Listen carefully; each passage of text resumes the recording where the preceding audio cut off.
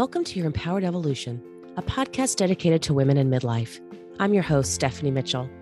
My hope is to help change the narrative around transitions we experience in our 40s and 50s. Perimenopause and menopause don't have to be a total pain. We may encounter challenges from time to time, but we can create our best lives by understanding the changes we are experiencing by putting a variety of practices into place. Let's choose to stay strong, to be mindful, and to live our most feisty life. You deserve it. Let's go, ladies.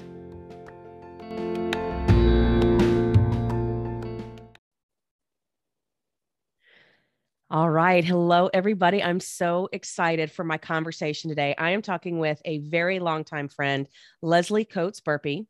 She is a therapist, cognitive behavioral therapist, who focuses on anxiety, OCD, and depression in adults.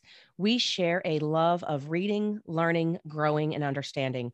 We met when our kids were in preschool at the tender age of 2 years old. We've watched them grow together, and now they're 15. They're sophomores in high school, and we're freaking out. But we're going to talk today and have a great conversation, no doubt, about the book called How Emotions Are Made, The Secret Life of the Brain by Lisa Feldman Barrett. She's a professor up at Northeastern, right outside of Boston, or maybe it's in downtown Boston. I can't remember. But anyway, a great book. Leslie, I'm so pumped you're here today.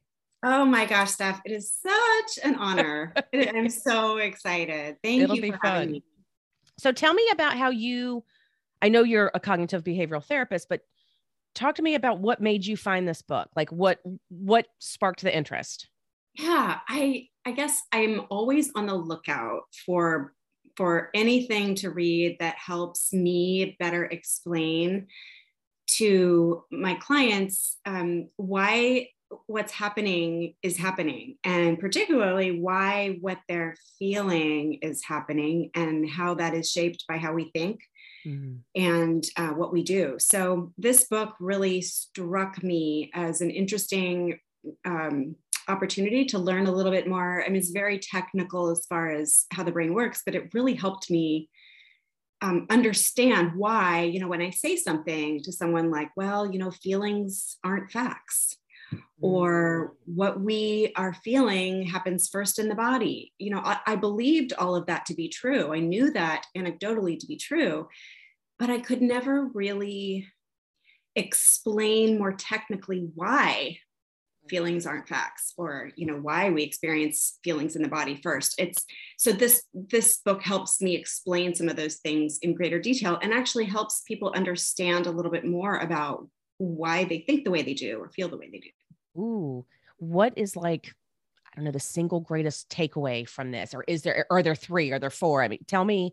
Yeah, there are so many. One of the main things is that, I've always talked about emotions as being triggered by things, or, evoked by something I think or something we do.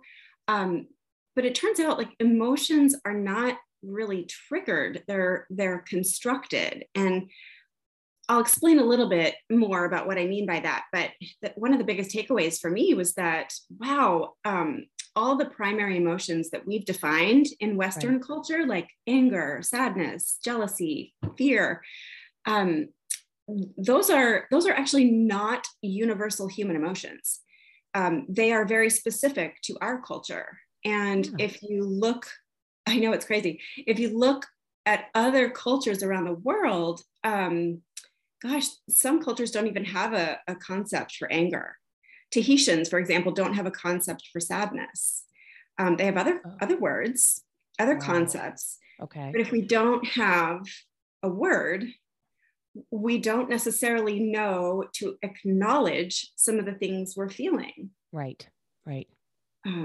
It's really hard to believe, but we are, as it turns out, architects of our own experiences. We create the experience of fear, for example. Right. And what informs our experiences? Does it speak to that in this book? Does it talk about yes, you might experience this as a result of these environmental factors, maybe your upbringing? Is it, to me, that makes sense, but is it that easy, or is there a little bit more to it? Well, it's kind of both. Really, we form emotion based on our past experiences, Mm-hmm. um, feelings we've had in similar situations in the past. Mm-hmm. So past experience plus culture. We're Right. sort of socialized to assume that we feel either anger or sadness or fear or Mm-hmm. jealousy or happiness. But if we grew up in another part of the world, we would be socialized to conceptualize what we feel as different Mm-hmm. things. Wow. And so it's a combination of what we've experienced in the past and what is happening in our environment, what we are experiencing in our bodies, like the specific sensations that we're experiencing, Right. plus culture. I'll give you an example. If you can really delineate Mm-hmm. what specific sensations you're feeling in your body, you might have more information about what's going on emotionally. Like I know she tells a story, this author tells a story of when she was in college and she was studying in the library, and a classmate comes up to her and asks her out on a date. And she was thinking, oh, I'm not really attracted to this guy. He's nice enough, but I don't really think of him that way. But whatever, I have to go eat dinner anyway. So I might as well go. And she goes to dinner, and pretty soon she starts feeling a little bit like queasy or sort of butterflies in her stomach. And she started thinking, oh gosh, maybe I do like this guy. Like maybe I had to give it more of a chance. I don't know. And so she sort of plays along, like maybe gets a little flirtier, or, is really starting to question her initial impression of him. And then goes home and says, it was nice enough. Okay, maybe I'll consider going out with him again, although I'm not really sure. Long story short, she wakes up in the middle of the night with the stomach flu.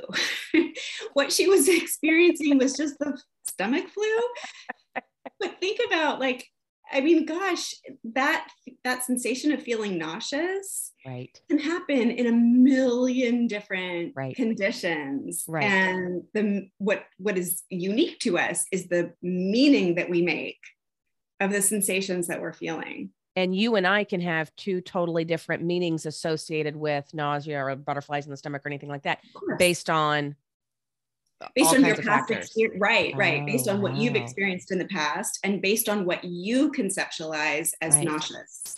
So does understanding these things help us? Like if you and I are sitting, we have a group that we meet with, it's becoming more regular now that COVID is not behind us, but we're moving on a little bit. Yeah. Let's say we're having a conversation. Does understanding this information help us understand one another more in a conversation? Like if we're bothered by something, does just kind of knowing that not always are we going to be able to relate one another. I find it interesting, like how some people can get really dragged down by something, and where it's like something might bother you, it might not bother me. That hasn't happened, but like just to give an example to our listener, something could really weigh heavily on you, and I'm kind of like, what's the big deal? But based on your past experience. Yes. So let me back up a little bit. This is what's so remarkable about this book. There's so much earth-shattering information. I get ahead of myself, but really, we don't actually spend our days and nights thinking. What we do, I mean, the brain is actually running millions and millions of simulations. Which is why it's so easy to imagine how something is going to play out, or to be so focused on what something is going to look like in the near future, meaning why it's so easy to get anxious. Right. Because our brain is constantly predicting what resources we're going to need in our bodies, like which muscles am I going to need in order to carry out this anticipated function. Like if I'm about to go give a presentation, for example, my brain unconsciously is already predicting how much energy am I going to need? How much cortisol am I going to need? Which muscles will I need to engage? And this is all happening unconsciously, but your brain is constantly running these simulations in order to predict what we are going to need to feel. Right. So yes, your experience is going to be very, very unique to you, and mine will be unique to me. And what's another enormous takeaway from this book for me was that, the primary kind of fundamental part of therapy is the capacity to experience empathy, to really understand what someone else is feeling, and not just to understand it, but to be able to step inside someone else's experience. Yeah. That's how we're trained.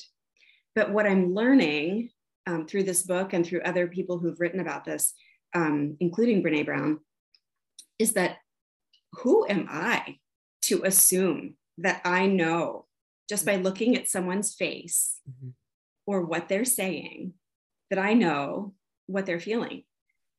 Empathy is incredibly important, but it's not the only information.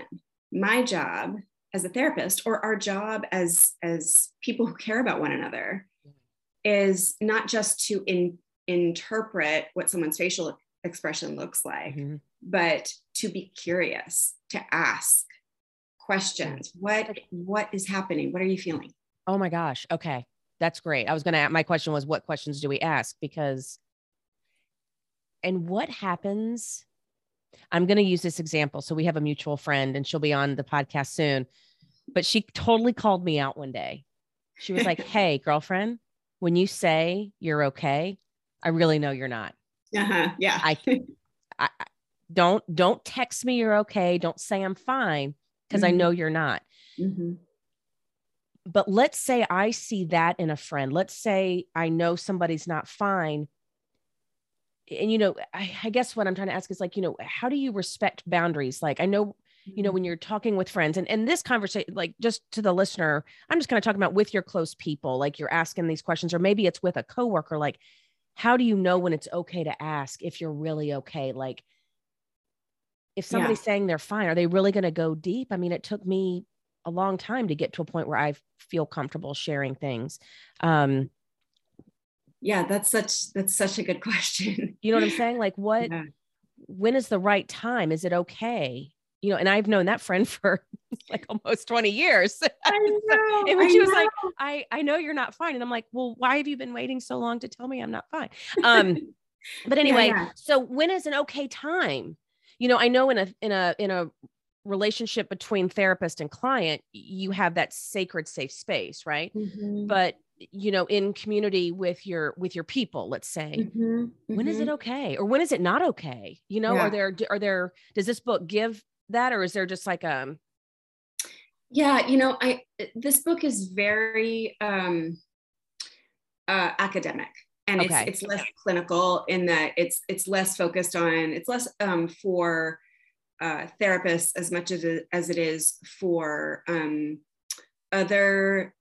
I mean, she speaks to therapists for sure, but it's for other people who are studying the brain and who really want to understand the construction of emotion. Gotcha. And I guess my answer is it depends. It's a satisfying answer, but it depends on the relationship that you have with the person. If you are, I guess the point really is not to assume that what you see in front of you in facial configuration or facial expression is exactly what you think it is, or what it might look like to you.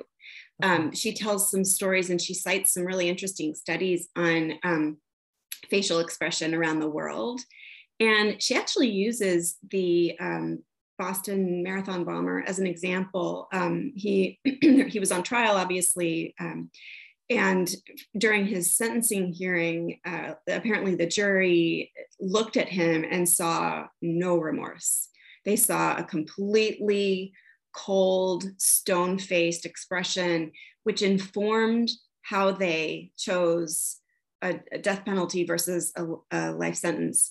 And her point is that if we had more cultural competence, if that jury knew a whole lot more about Chechen culture, it's from Chechnya, they might be able to factor in that in Chechen culture, it is considered admirable or valiant to be stoic in the face of, facing your your consequences.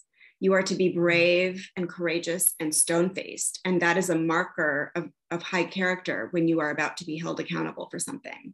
Wow. Right. And so it gives, not that I am in any way suggesting that his sentence should be any different than what it was, but her broader point is just like, we cannot assume that what someone's facial expression looks like is enough information. Right. And when someone says like, I'm fine, it's time and place and uniqueness of that relationship that can tell you whether it's okay to be a little bit more curious about like, oh gosh, are you really okay? It just depends. Yeah. No, that's great. That's great. It's so funny. You think about, here we are in midlife and we're going through a lot of feelings. Like, we have our hormones messing with us. And then there's a lot of changes in our lives. I mean, I know you're getting ready to have your oldest go off to college. Yeah. You help take care of your parents who are local. Like everybody has a lot going on. I would imagine you bring home some of the weight of your clients on your shoulders. I mean, who knows, right? Like there's just, everybody has a lot.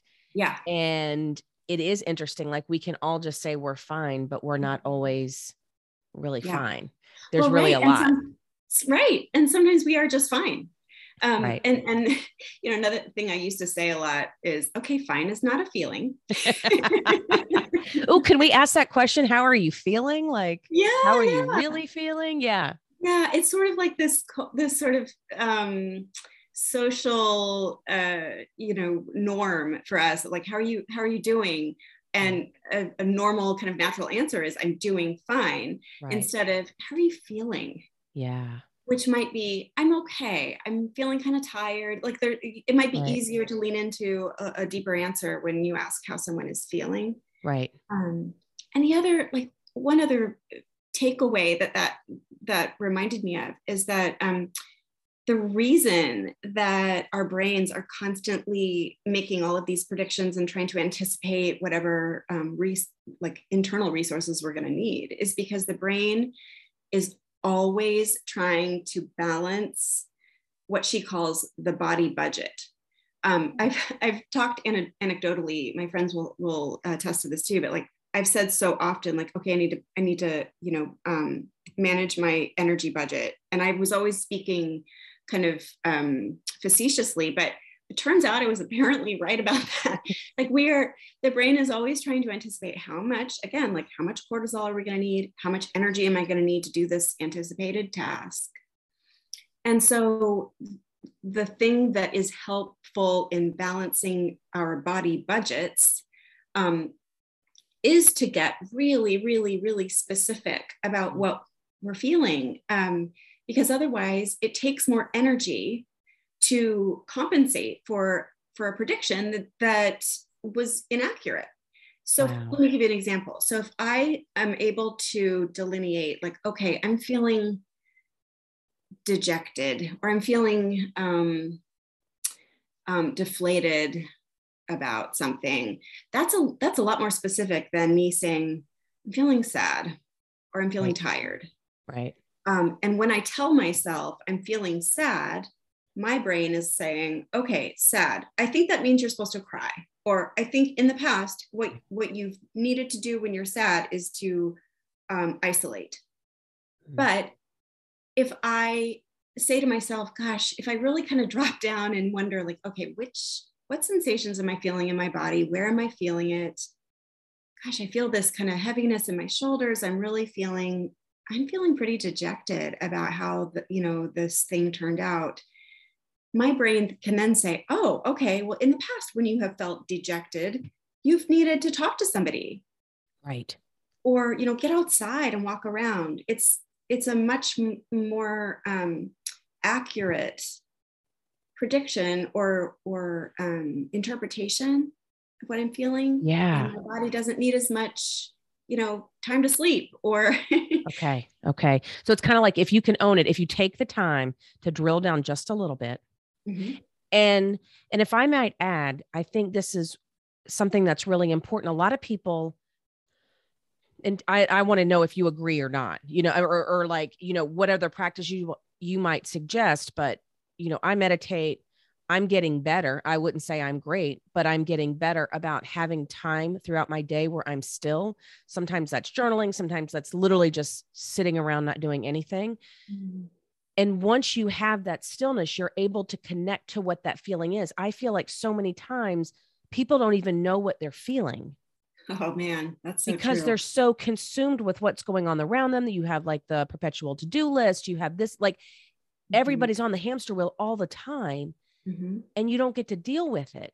So we have to force ourselves to feel those things so that our body can stop working all the time. There's this concept out there that I hear, and some people agree that it's a thing. I feel like it's a controversial, that's maybe too strong of a word, but like adrenal fatigue.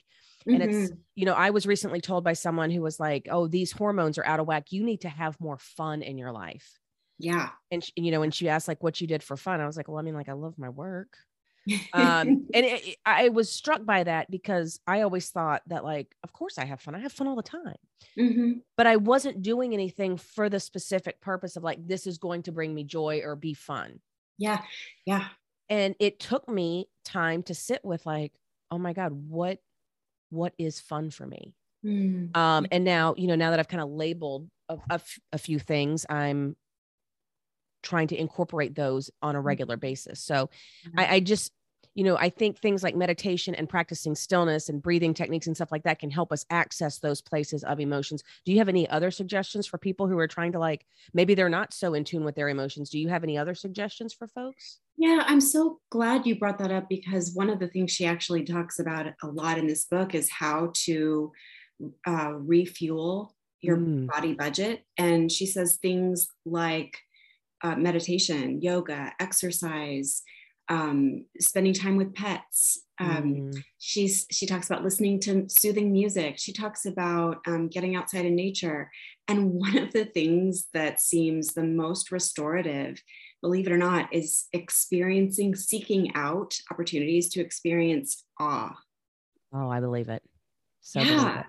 Yeah. I mean, it really adds back to the bank account, so to speak. And we need that. And we are so busy. Right. I mean, we tell ourselves we're so busy that we don't, we consider it something of a luxury to slow down and just experience something beautiful just for the sake of it's, looking at something beautiful, right? Rather than having a goal at the end of it. But other things like being among other people, sleep. She talks about sleep. Amen to sleep. Well, yeah. One more thing on sleep. She says, many times, and I have so noticed this in myself in the last several weeks, especially, we all know that, like, when we're tired, we do not cope well with most things. But I have certainly noticed that I am much more prone to sadness, to feeling any number of negative things, loneliness, inadequacy, all of that stuff seems strikingly more prevalent when I'm tired. And what she says is that, that's actually a thing. Like when you are feeling, maybe you're feeling heaviness in your face, maybe you feel tears welling up in your eyes, maybe you feel like you don't have much energy, and you are normally thinking, oh gosh, I'm depressed. Okay. She says, well, like, or maybe you're just tired. Like maybe the reason you feel like crying right now is because you're tired. And it's not in an effort to be dismissive. It's in an effort to remind us that we are products of what we are feeling on the inside. Our bodies are always going to tell us what's going on. We just have to pay attention to it. Wow. And the thing that gives us emotion, there are two primary ingredients to emotion. One is what is called interoception, or the brain's ability to know what's happening inside our bodies. Tells us when we have a rapid heart rate or whatever, our brain picks up that information, plus language. Mm. You need words and language in order Right. to share with other Absolutely. people.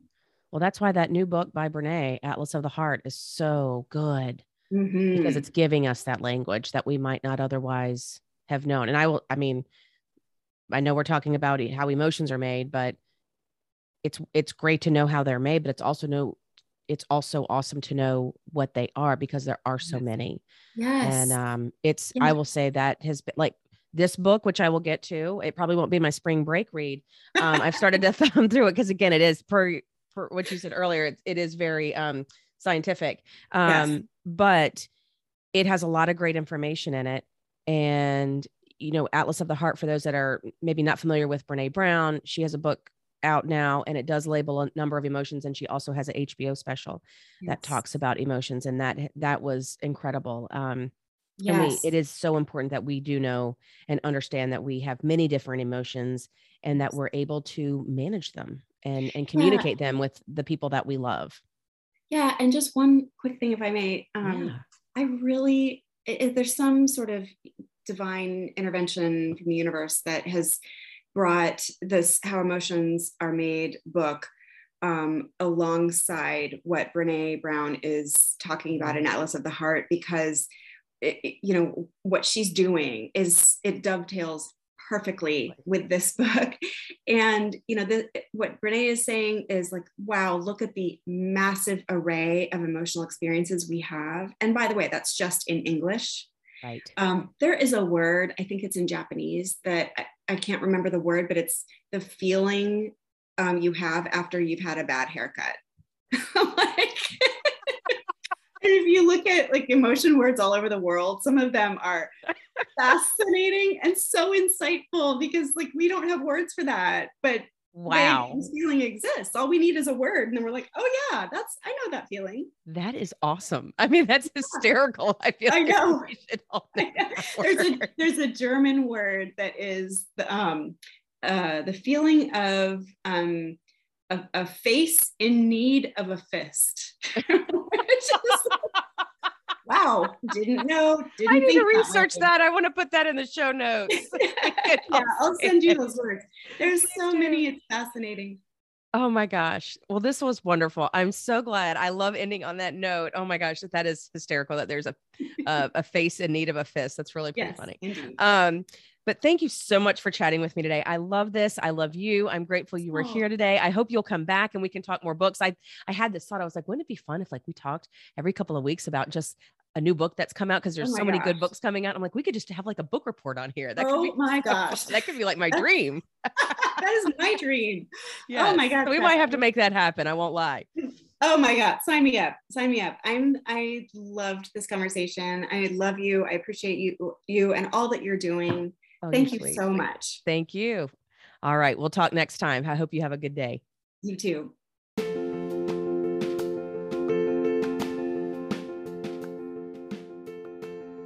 Thank you so much for listening to Your Empowered Evolution.